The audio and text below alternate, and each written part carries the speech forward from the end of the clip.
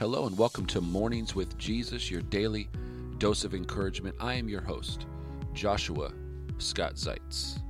Well, I'm so excited to be with you today, and I am actually going to start off a new series. We're actually going to start going through my second devotional, Mornings with Jesus, Seek and You Shall Find. So let's go ahead and jump right into it. This is the dedication. It's called Tuck Me In.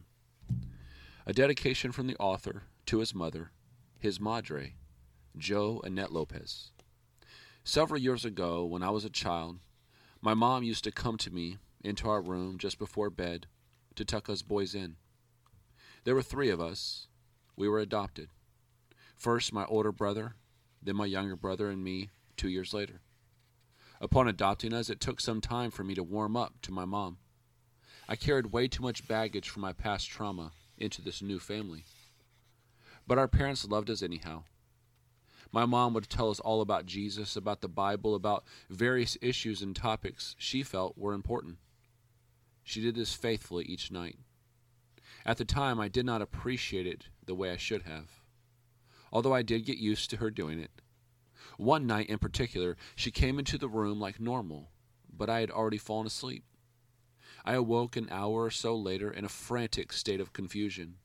I hopped off the top bunk and ran into her room. "You forgot to tuck me in. Why didn't you tuck me in?"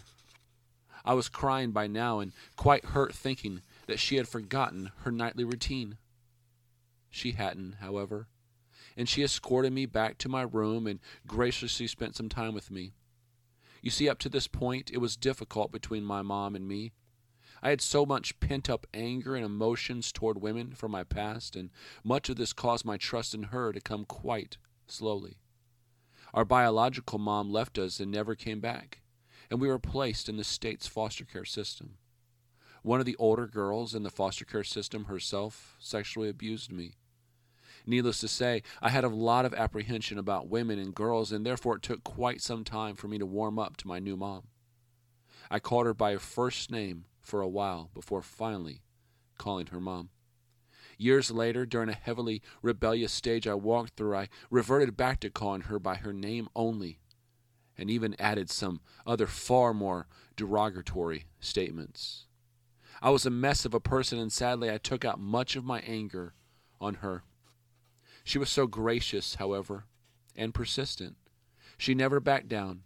And no matter how many times I would push against her, she would continually love on me, telling me about Jesus, about the Bible, and about issues and topics she felt were important. She was a true woman of God. I miss the time she used to come in and tuck us boys in. Recently, this Thanksgiving, she went home to be with the Lord. I had the honor of standing by her bedside with many other family members as she took her final breaths. She opened her eyes wide in her last moments as if she saw something spectacular. I believe she did. I believe she saw Jesus. I like to think that I was able to tuck her in one final time before she drifted off to her eternal rest. What an awesome woman of God she was. I am so very thankful she was so faithful, persistent, loving, and gracious toward me for all those years. More than 20 years later, I was radically transformed in a jail cell, and soon afterwards our relationship was restored. In recent years, I've taken to calling her Madre. The last time we spoke in person, she met my family and me to pick up some copies of the first devotional I wrote.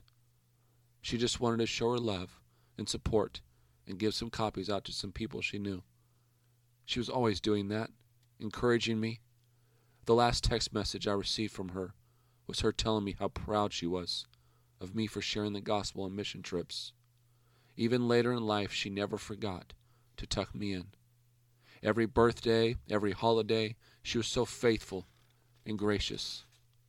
I love you, Madre. This devotional is dedicated to you. Thank you for showing me the love of Jesus, even when I didn't deserve it. Thank you for tucking me in. This was a dedication to my mom, Jo Annette Lopez, or as I like to call her, Madre. She was born in 1960 and went home to be with Jesus in 2022. I'm so excited, as I said, to be going through this devotional with you, Mornings with Jesus, and my hope is that you'll be encouraged as we read and we go through this together.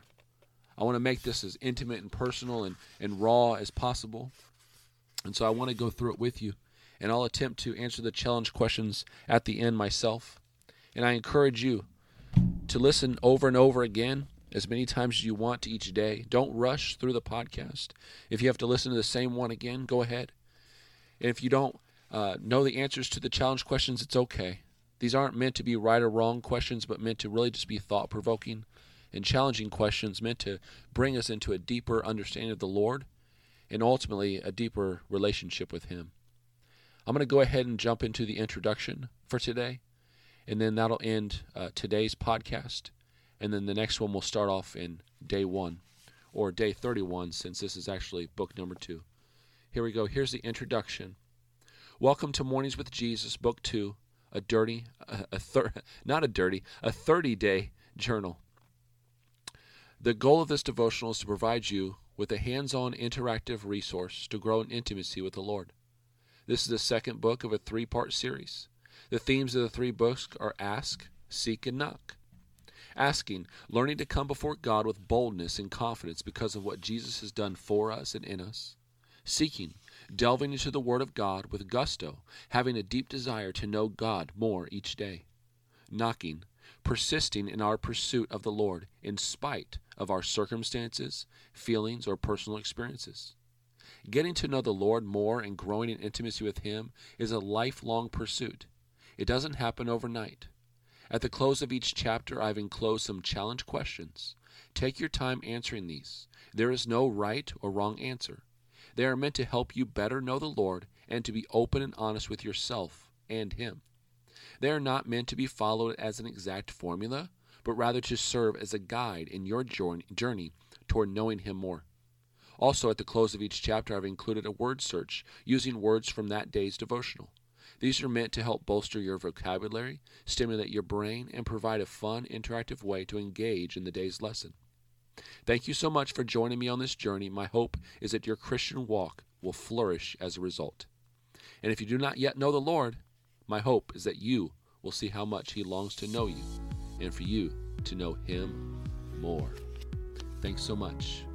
All right, we'll end it there for today. We'll come back into the next one in day 31 of Book 2, Seek. And remember, until next time, what you make happen for others, God will make happen for you.